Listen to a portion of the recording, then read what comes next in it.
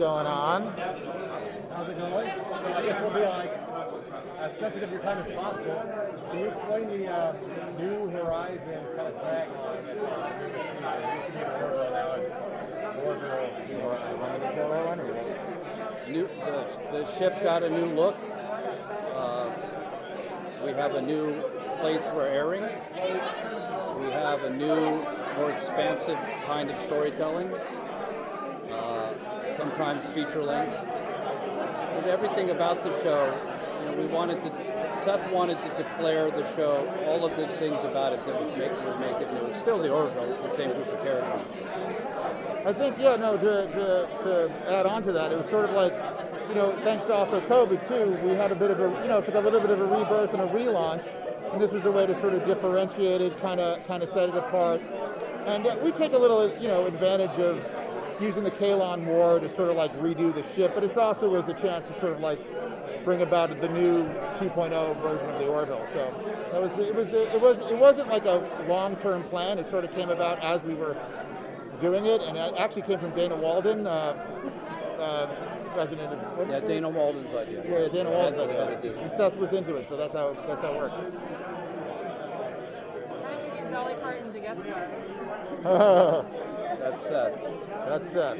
I mean, we were using her songs and seeding her into little stories, mentions, but I don't think when we wrote the scene we knew for sure we were going to get her.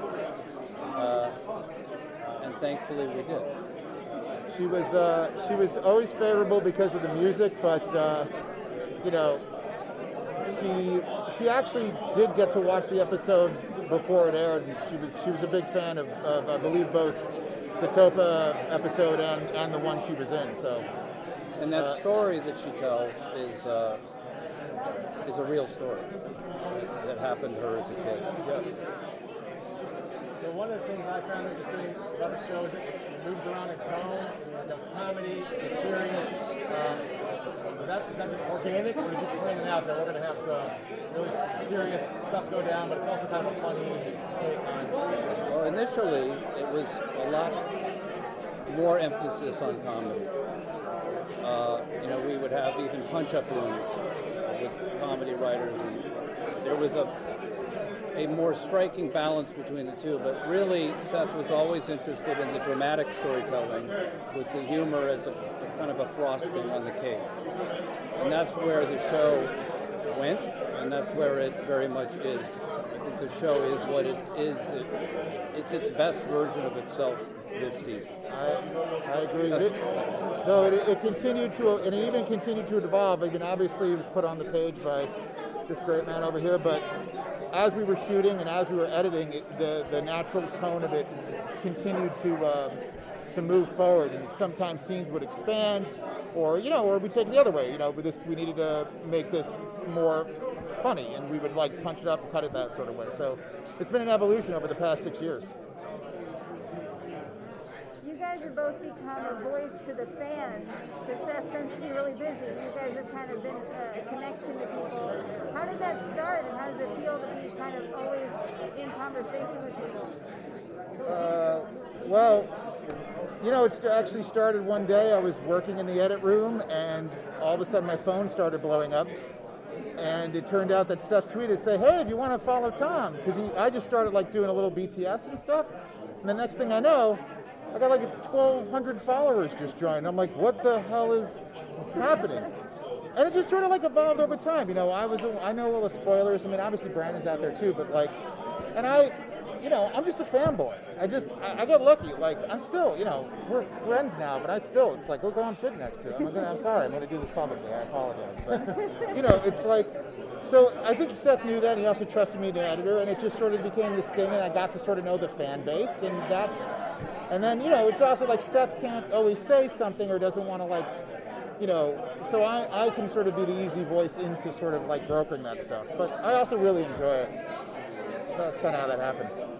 Has there been any like official, I'll say the subject that you're honoring or parodying, have the official people from that area called and said, hey, we really love this, or kind of copying our stuff, we don't like parody? Has there been any kind of and it solves it? 'Cause I think it feels like almost like it's organically like that without being. Never. No. And I think Orville's at this point its own thing. Yeah. And obviously it's in the grand tradition of, I'd go back to Forbidden Planet, which predates Star Trek. It's in the grand tradition of that kind of show, but I think we've found our own voice, and nobody's ever given us any trouble at all.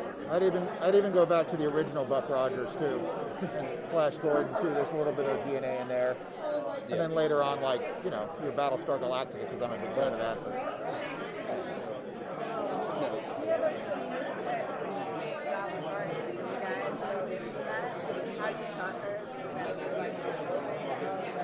They had to.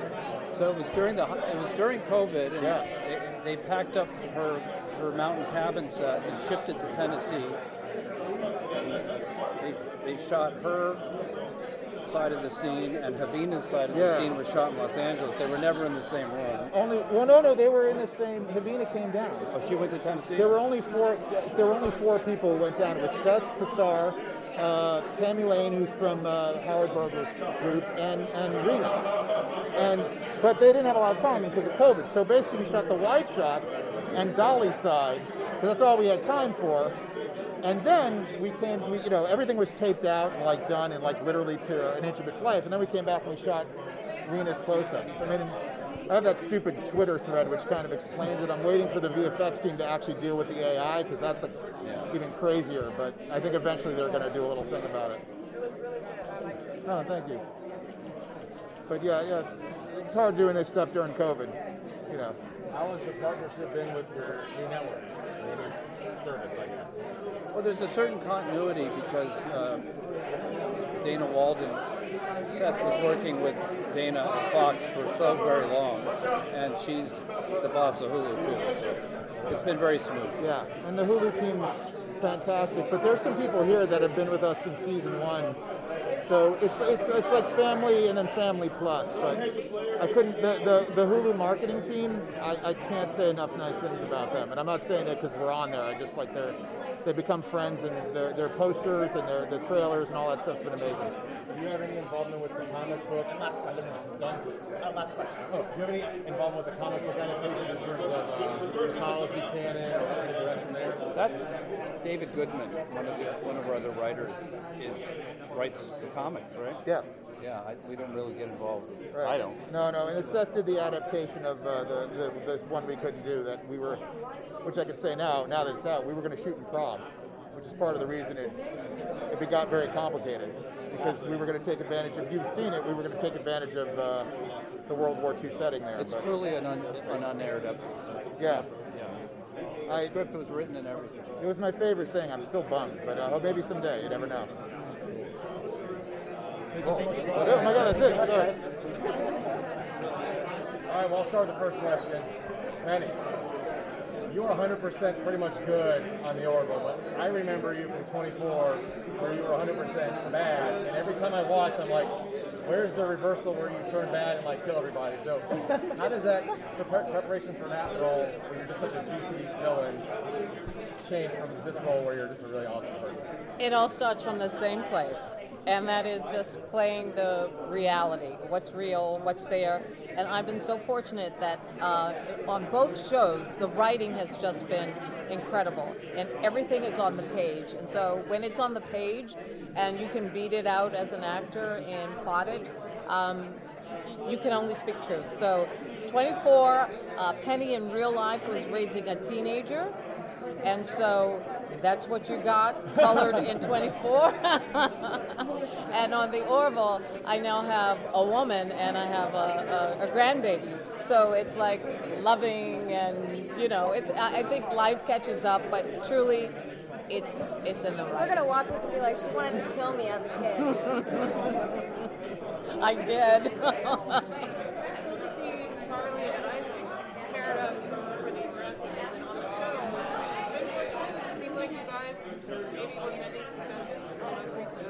Yeah. Is that a relationship that you explore as the series goes on? What are your hopes for the relationship? I mean, yeah, that's definitely kind of Charlie's first, like, going into this show, into this world, and working with a Kaylon that she's never maybe had to work with before. She definitely is going into it with a very, like, hard heart, and I think that her journey is very much tied in with Isaac, and just the Orville in general, seeing how everyone is very accepting the Topa storyline, everybody on this ship, and how Ed kind of runs his crew is very accepting, and there's a lot of things that she learns along the way that I think kind of turn her head and make her think second about how she accepts Isaac.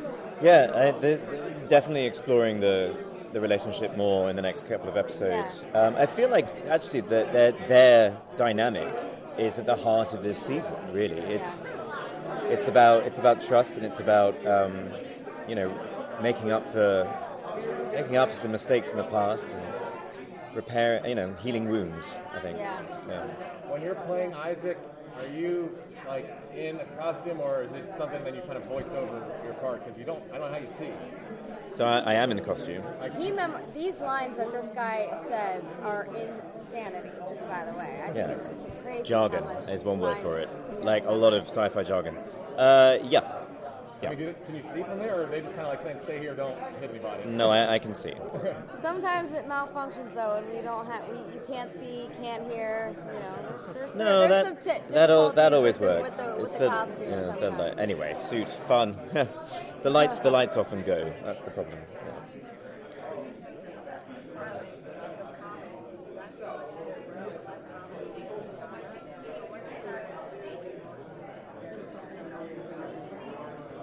I'd say again, it's playing the truth in the script, because you can't play comedy. You just have to play the truth of the situation, and if the script is funny, then it'll come out. I think genius actually when I think Seth MacFarlane. I never think funny or that, because if I think funny, I'm going to think of something that he did before, and he knows there was something that he did before that I went, oh, you should never have done that one.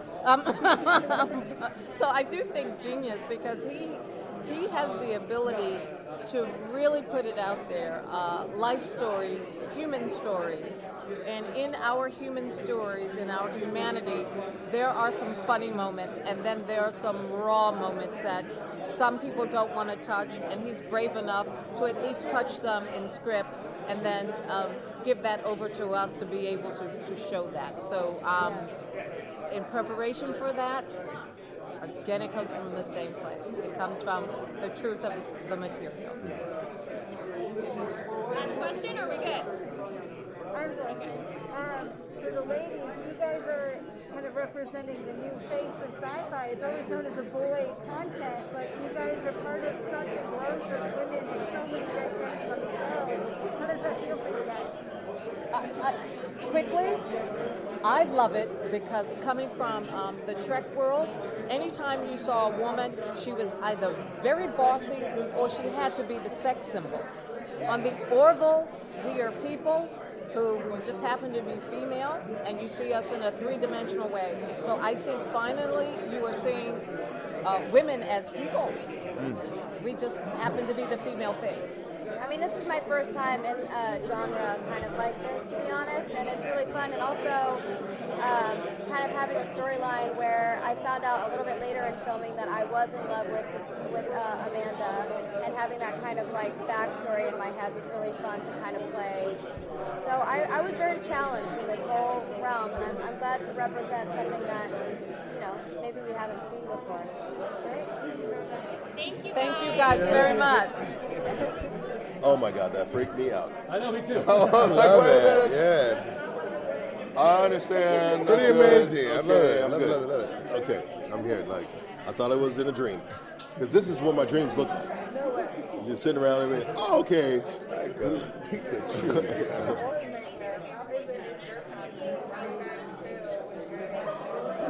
It's very efficient. The thought process being, let's truncate the amount of time these guys are sitting in chairs. Howard Berger is the master of all things special effects, makeup. I find it, and maybe it's a little different for Peter because Peter has a bald head. It might. What you trying to say, man? Off rip. First question. You bald-headed sucker. No, it might be a little more discomfort for him, but not for me. I just think that it's only 3 pieces, and then painting. Yeah, it's just 3 pieces. Yeah, it looks very intricate. Okay, Mr. And then boom, nose, eyes, nose. Boom, see you once every chin. 2 months. How long does it take to get in that? I mean, for me now, because I got Howard Berger, HB does it in an hour 10 for me. Well, I will say that the longest I've spent in that makeup on one day was 17 hours, and on set. That's him being on set in it. In it, like from application to removal. And yeah, like when we first got started, it was like 4 hours because they were trying to figure it out, and then it got down to like an hour and a half because I had to learn how to help the makeup artist apply the makeup. So that meant like I need to flare my nostril at this point and keep my nose flared, my nostril flared for like a good 5 seconds so that the glue will set. And so once it sets, they don't have to like all day down. Don't have to keep tacking it down. So like I had to learn how to help the makeup artist put the makeup on. But then I will say that like I don't know if this is true for you, but I had to keep my ire from wrinkling. Like the moment I started to get like annoyed or upset or whatever, agitated, I feel like I started to itch. And if it started to if that started to snowball, then it became like a really uncomfortable time in the makeup. Because it was a lesson in like keeping it chill, keeping it zen. Like I don't care. Okay, we're gonna do the shot again. Cool, let's do the shot again. I know it's 12 hours in. Cool, let's do the shot again. Because if I start to, I feel like, I don't know, some weird psycho, like something was going on inside of the makeup. That if I get upset,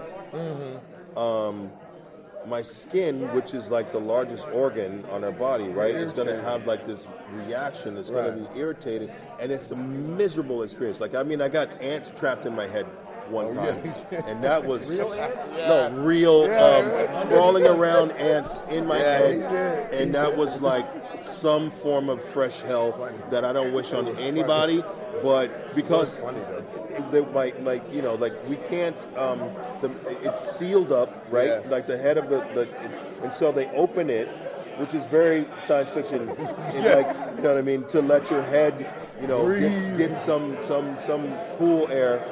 But so they're like, okay, we don't need you. It's lunch break. Go to bed. And like in June, I feel like LA just gets inundated with like these funky little red ants that are everywhere in your syrup and your toast, whatever. And so I go to my trailer with my head open with popsicle sticks, take a nap. Knock, knock, knock. Get up. Okay, seal me up. And ants had crawled down.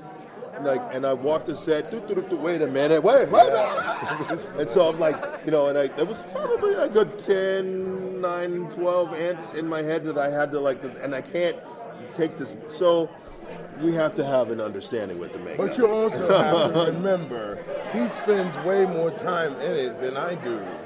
I spend a lot of time in that always, makeup. He's there way more than me. The beard, because I'm just like having to shave. But for a good 9 months, it's just like, and I get there 5 o'clock in the morning.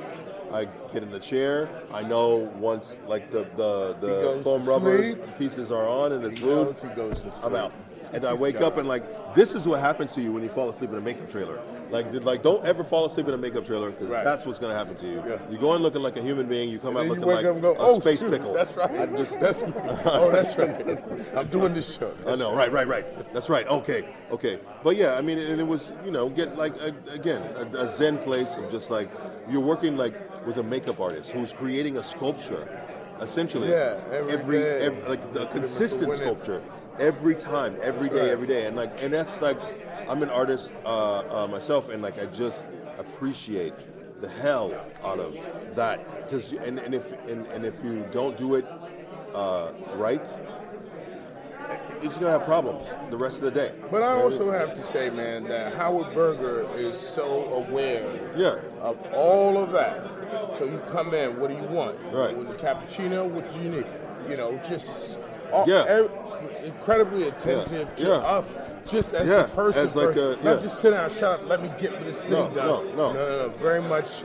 He's always there. He's always very, very nurturing with me. So it makes it me relax. Yeah, no, I mean, I was on the way to work one day and I had a car accident.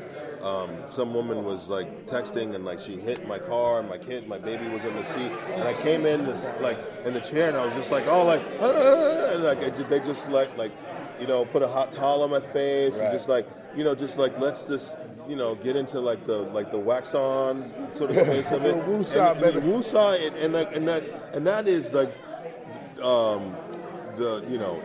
shout out to Howard Berger and the crew because that's we're working together, right? And he's not like, what, are you okay? It's like, we're gonna come in and we're gonna make this, because if you put the makeup on wrong, it's gonna stay wrong, and like the whole day, and it's not gonna look right, and that's a day that they're gonna have to do reshoots, but it all starts with that. Like that whole thing, and then taking the it off, aftercare as well. Because it's rough under your skin, and like the whole thing, and they take care of us. They really took care of us, which is essential. Yeah, I never had any, no skin issues. My nose fell off 2 times, but they glued it back on, and it was great. And I had to fluff my nostrils. Got a better nose than I had before. Yeah, better. Like. All right. Thank you guys. Thank you.